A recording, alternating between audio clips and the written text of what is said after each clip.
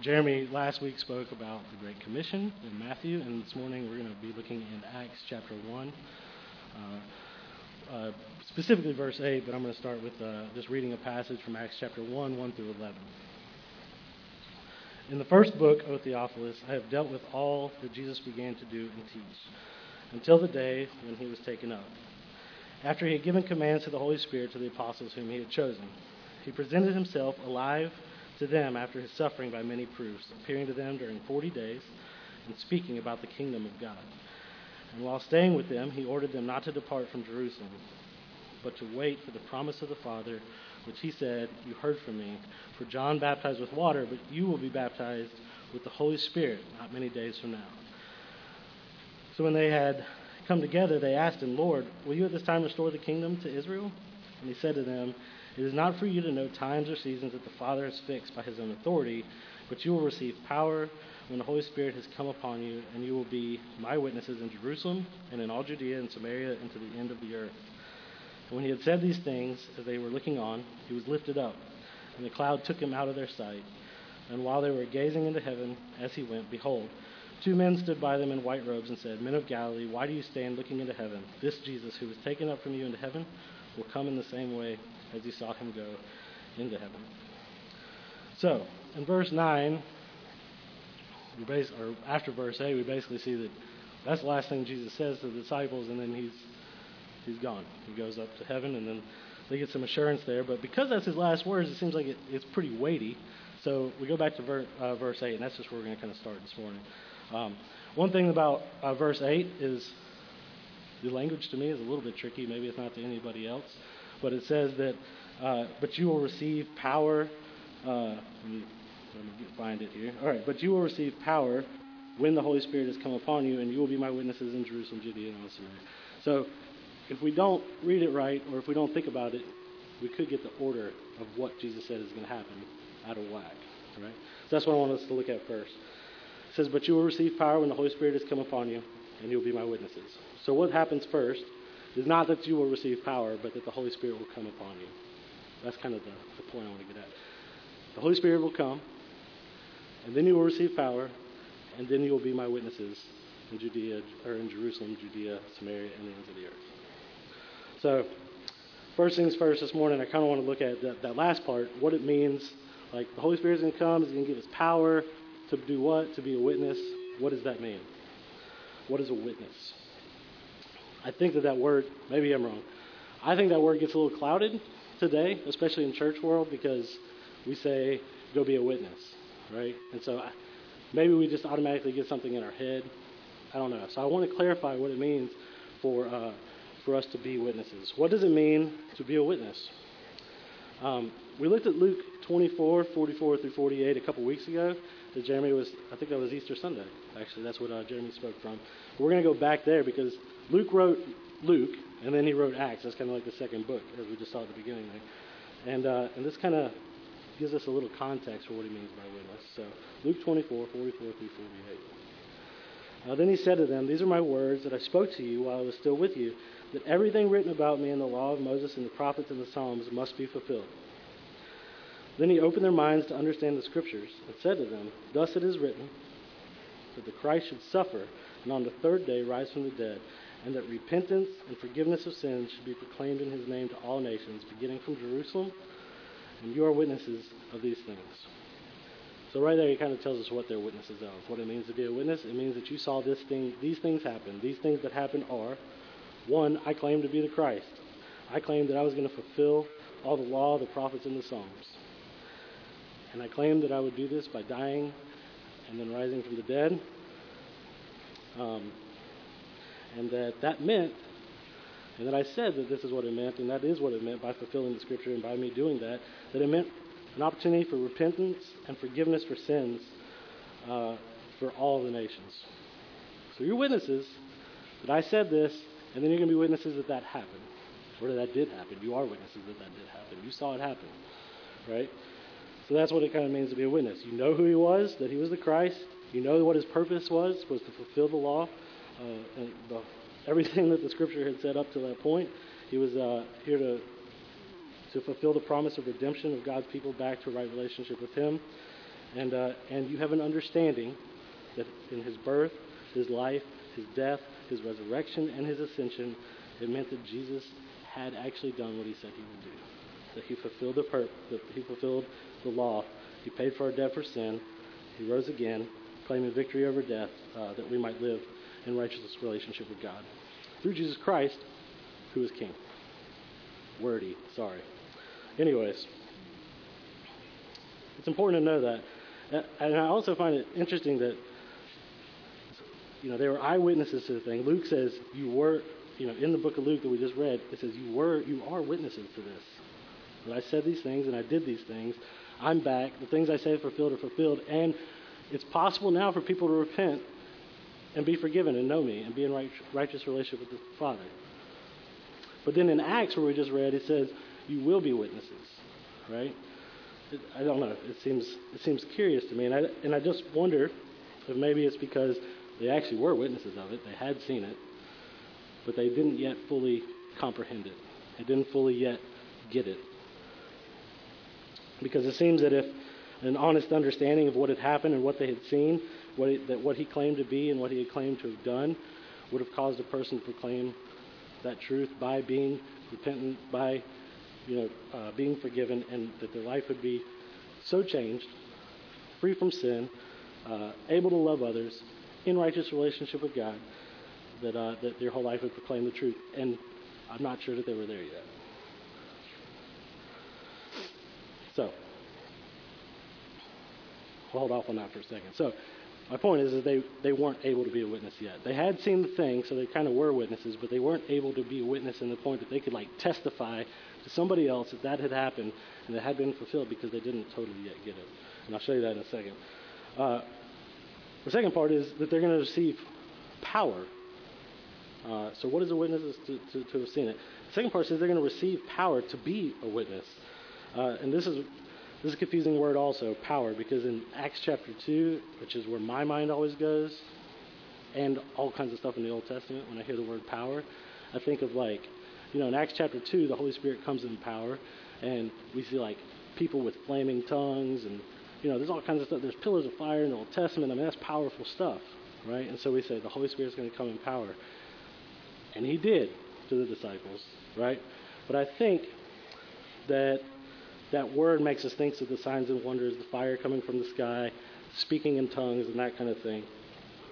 But I think there's a better word for that. And in some translations, it actually says, instead it says power, it says ability. He'll come and give you ability to be a witness for Jesus Christ. I think it's a better word. I think or at least it is for me and for my understanding. We all understand what ability is. Jason has the ability to play guitar and sing. Right? I apparently have the ability to at least speak. I'm not sure I have the ability to preach. You have the ability to, do whatever you do for work. We all have different abilities. So we kind of understand what ability is. It's a skill. It's something that we can and are able to do. And what it basically is saying is that you're going to be a witness, but you need to receive the ability first, because you don't have the ability to do that. So what is the ability they are promised? Just simply substituting that word. And in some translations, you'll see this. In Acts 1:8, it says, "But you will receive ability when the Holy Spirit has come upon you, and you will be my witnesses in Jerusalem and in all Judea and Samaria and to the ends of the earth." So your ability is to be a witness of Jesus. That's what we're going to be given. Or that's what they were going to be given, I should say. The question is did they really need any more ability? I mean, they had seen everything. And he already said they had seen it. And, this is the disciples we're talking about. They had already seen some stuff and been a part of some stuff that was pretty cool. Did they really need that ability given to them? I promise I'm going somewhere, so just stick with me for a second. Okay. So, did they really need their ability? Well, just before that in the passage, right before Acts 1:8, in Acts 1:4-6, Zach asked me to point out to him when I was going to read. Anyways, so Acts 1:4-6. "And while staying with them, he ordered them not to depart from Jerusalem, but to wait for the promise of the Father, which he said, 'You heard from me, for John baptized with water, but you will be baptized with the Holy Spirit not many days from now.' So when they had come together, they asked him, 'Lord, will you at this time restore the kingdom of Israel?'" And he's like, that's not for you to know. That's not even the point right now. But you will be, the Holy Spirit will come on you, and you will be given ability to be my witnesses to the whole world. So, right before this verse, they demonstrate the lack of understanding, right? Because Jesus didn't come to, Jesus didn't come to restore the kingdom to Israel. He just told them that he had done so much more than that. He had fulfilled all the law, the prophets, and the Psalms. He had come to once and for all be the priest that Israel never had been. The one who was able to tell the whole nation, tell all the nations about God, and to bring all the other nations into right relationship with God. He came to set us free from the law, to set us free from sin, to overcome that, to give us life again, to put us back into righteous relationship with the Father. Israel wasn't able to do that. He came to establish his kingdom. Certainly, Israel's part of the story, right? But I feel like they had totally missed the point. Sorry, I lost my place. All right. So they demonstrated the misunderstanding of what Jesus had really accomplished by asking about the kingdom, the power being restored to Israel. Jesus wasn't here to restore power to Israel. He was here to be a priest for Israel. I already said that. So clearly, they were eyewitnesses to what had happened, but they also clearly did not understand what they had witnessed at this point. And then Jesus kind of said, don't worry, I'm going to send you the power and send you the ability and all that. So, how so? By the Holy Spirit. And this is the good news for the disciples, and it's good news for us too. The Holy Spirit will come upon you. In order for them to be a witness of Jesus, he will clearly have to supply the ability to do so. He will clearly have to make them understand what they've seen. He will clearly have to make them get, even in that Luke passage, we see that Jesus had to open their eyes in that point to make them understand. Anyways, he's going to have to clearly be their ability to be a witness for them.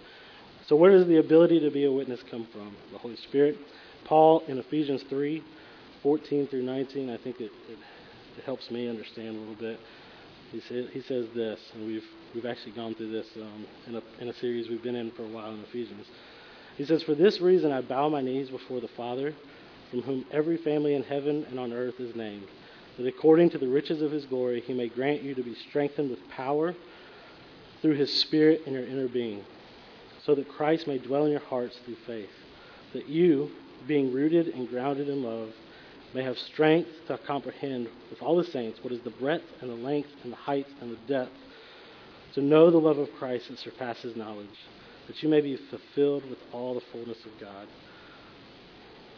So we are given strength through the Spirit in our inner being. We're given ability or power through the Spirit in our inner being, so Christ can dwell in us, so we can comprehend and understand the love of Christ.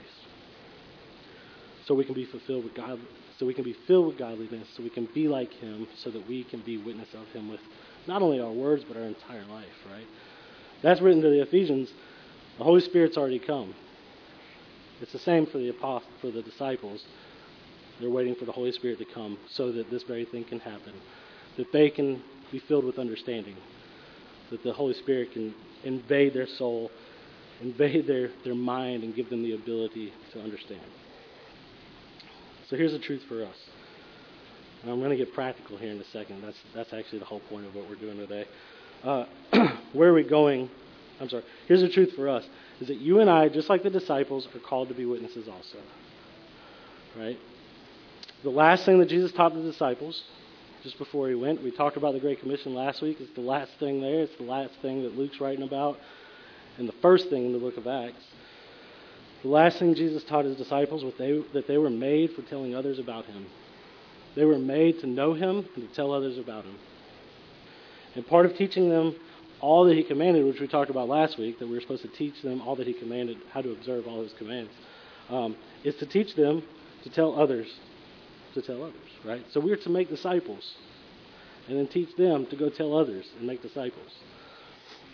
You probably heard Jeremy talk about that last week. This is the vision for the church. This is the vision I believe Jesus is presenting in Acts 1:8, is that as witnesses of Jesus, we'll be leading others to be witnesses of Jesus.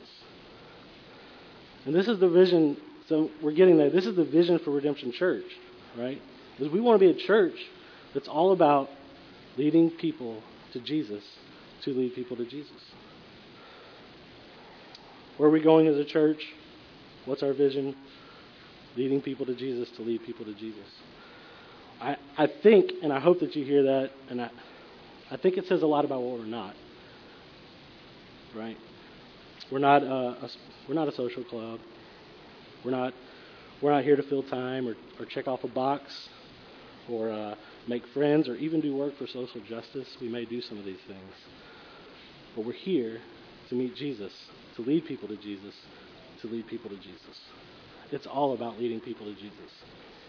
That's our vision for the church, is we want to be a church that together is leading people to Jesus Christ and leaving them there. And we have to... I'm going to get there in a second. Sorry. So while we are also called to be a witness, just as the disciples were, and our vision is to lead people to Jesus, we also have the same problem that the disciples have, is we can't be. Right? We also, just as the disciples, are incapable to comprehend all of that, all that Christ has done. We weren't even there, so we can't be witnesses of what he does unless what Paul prayed for the Ephesians happens for us, is that the Holy Spirit invades our inner being and becomes our ability to know Jesus Christ. As the Holy Spirit invades our soul and enables us to get the picture, he'll enable us to respond as witnesses also. A witness who really understands what happened and it's changed their life. So here's the thing. We're unable to be witnesses unless the Holy Spirit gives us the ability to do so. So we must engage the Holy Spirit. I like what John has to say about it in John chapter 14, 15 through 21. He's talking about our relationship with the Holy Spirit. Jesus is talking about our relationship with the Holy Spirit, not John, but he wrote it down. If you love me, you will keep my commandments. And I will ask the Father, and he will give you another helper to be with you forever, even the Spirit of truth, whom the world cannot receive, because it neither sees him nor knows him. But you know him, for he dwells with you and will be in you. I will not leave you as orphans. I will come to you. Yet a little while, and the world will see me no more, but you will see me. Because I live, you also will live. And that day you will know that I am in my Father, and you in me, and I in you. Whoever has my commandments and keeps them, he it is who loves me. And he who loves me will be loved by my Father, and will love him and manifest myself to him.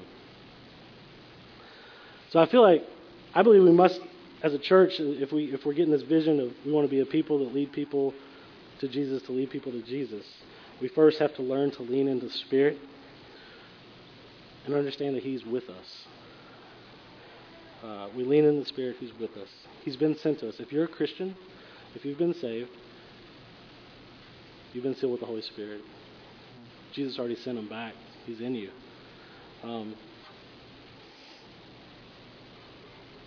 Excuse me. So we must learn to lean into the Spirit who is with us. He will give us the ability to see Jesus. That's what the Holy Spirit's all about, is fueling us towards mission, to knowing Jesus Christ, so that we can tell people about Jesus Christ. So he will give us the ability to see Jesus, to know his love for us, and cause us to be witnesses of him in our love for others and in our keeping of commandments. So, if the first question to vision is basically, where are we going? We're going to lead people to Jesus, to lead people to Jesus. Then the second question is, how do we do that? At Redemption Church, this is how we lead people to Jesus, to lead people to Jesus, by teaching people to engage, lean into, and depend on the Holy Spirit, who is with you from the time of your salvation, just as Jesus taught his disciples. This is discipleship, and this is how we foster it. Mainly by encouraging you to take part in several corporate spiritual activities, so that you're continually being pointed to Jesus Christ by the Holy Spirit, through the Scriptures, through each other, and through your prayers. So, I figured this last part, we're going to get out like super early, apparently, right? I'm just going to... We got a little bit of practical stuff here, okay? I want to take a moment just to go over what it is we do at Redemption Church to foster that leaning into, that engaging in that dependence on the Holy Spirit. I want you to understand, I'm hoping the whole point of this morning is to understand that because our vision is to lead people to Jesus, who lead people to Jesus, and we feel like you do that by depending on the Holy Spirit, because the Holy Spirit will fuel us towards that mission, then we have to foster that environment for you to do it. And so the things that we do aren't just things that we do because we're a church and you got to have some stuff, right? We don't just gather on Sunday mornings and do missional communities because that's the cool thing to do now, or DNAs, or ask you to sign up for volunteer stuff because that's just what we do, or because we need to have some stuff done, or because churches have to have functions that they get together at or else they're not a church. I guess that's true, but that's not why we do them. There's a reason that we want you involved in the things that we're doing. So, a few spiritual activities that we want you to get involved with is one, right here, Sunday morning gatherings. If you go through a foundations class that we do for, if you're interested in being a member, you'll go through a lot of this. And so if you've been through a foundations class and have become a member, you should already know all this. But it doesn't hurt to have a little refresher. So, Sunday morning gatherings.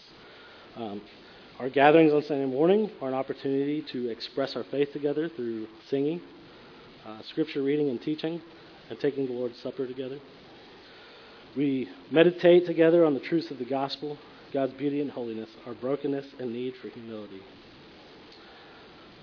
Humility, grace, and healing, and the glory of Christ and uniting us to God, to one another in love. We want to do everything that we can to help you to worship throughout the week. That's why you will see different elements used during the service. So, and I'm just reading this this is from our foundations class, okay?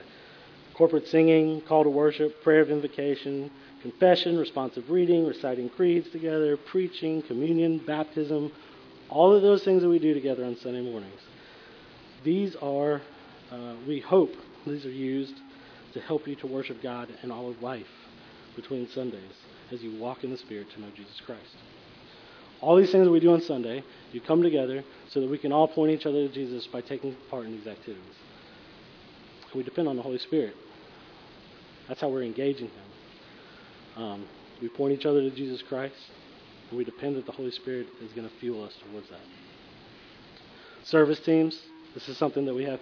Most of our service team stuff is on Sunday morning because this is the time when we're all together, and so you have the most things going on. But you're participating in the work of this ministry is not something we just plead for every week because we don't have enough people. That's something I really want us to understand. I'm not trying to get you guys to go sign up for volunteer stuff, although you should really go sign up for some volunteer stuff. Right?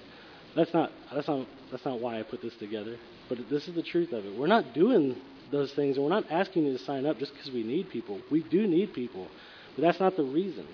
It's because we believe that if you get together with your church members here, your fellow Christians, and you serve, you come to serve, and you come and work beside them, that this is a place that you're allowing, that's intentional engagement of the Holy Spirit. That's leaning into Him. That's like depending on Him. Okay, I'm here, I'm doing it. The Holy Spirit will use that. We believe that the Holy Spirit will use that to disciple you, to lead you to Jesus. We believe as you work together like that, you're going to be serving somebody.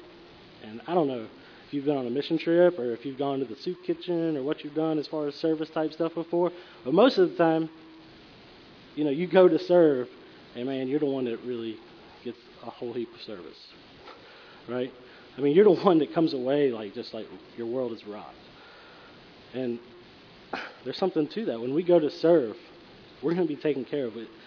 But oftentimes, if we come to be served, we just really don't walk away with much. And nobody else walked away with much either because you didn't give them anything. I don't know.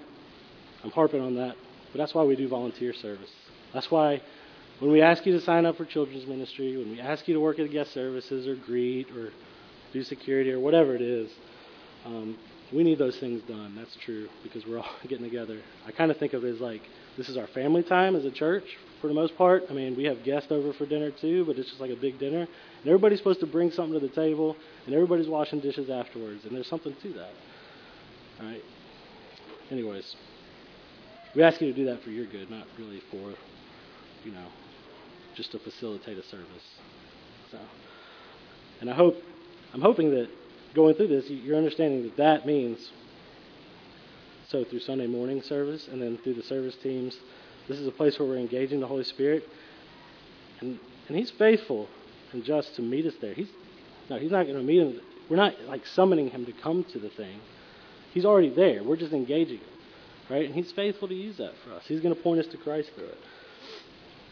The other thing we do is missional communities. These are like mostly geographical, centered groups. Some of them aren't. But it's where you can go and get in a smaller group, and you can have some Bible study, and you can get involved in serving your community in your neighborhood. I'll just read the thing. Missional communities are the primary means through which Redemption Church mobilizes people together on mission and connects people to a caring community. This is where we live out the mission of God together in a specific area or to a particular people group by demonstrating the gospel in tangible forms and declaring the gospel to others, both those who believe it and those who are being exposed to it. To clarify, a missional community is not primarily a small group, a Bible study, a support group, a social activist group, or a weekly meeting. We come here to serve one another and others with the good news. We will find that the Holy Spirit is using each other to make Jesus known to us and others. It's the same thing we just said a second ago too. We just don't do church just to do something. We do it to lead people to Jesus, And we believe that in doing these things, the Holy Spirit will lead us there. Another thing that we do is discipleship, nurture, and accountability group. This kind of is like a little subgroup maybe of a missional community, because missional communities are meant to be open. It says we're mobilizing people on mission, right? So that means you're out there like together proclaiming the gospel. And discipleship, nurture, accountability groups are a place where it kind of fosters, 2 or 3 men together or 2 or 3 women together, where you can have more of a closed time where you need just those 3 things: discipleship, nurturing, and accountability. And so if you're a member, if you're not a member, you're kind of getting I hope you're getting a good clue on what we're about at Redemption Church. And if you're a first-time guest, well, now you know what we're about. So, right? But if you are a member, you've already signed a member covenant. And if you're not a member, you'd be asked to if you want to become a member. Does anybody know what it says by heart? I don't know it either. So, all right. It says, I will endeavor to maintain a close relationship with the Lord Jesus through regular personal Bible reading, prayer, fellowship, and practice of other spiritual disciplines. All right.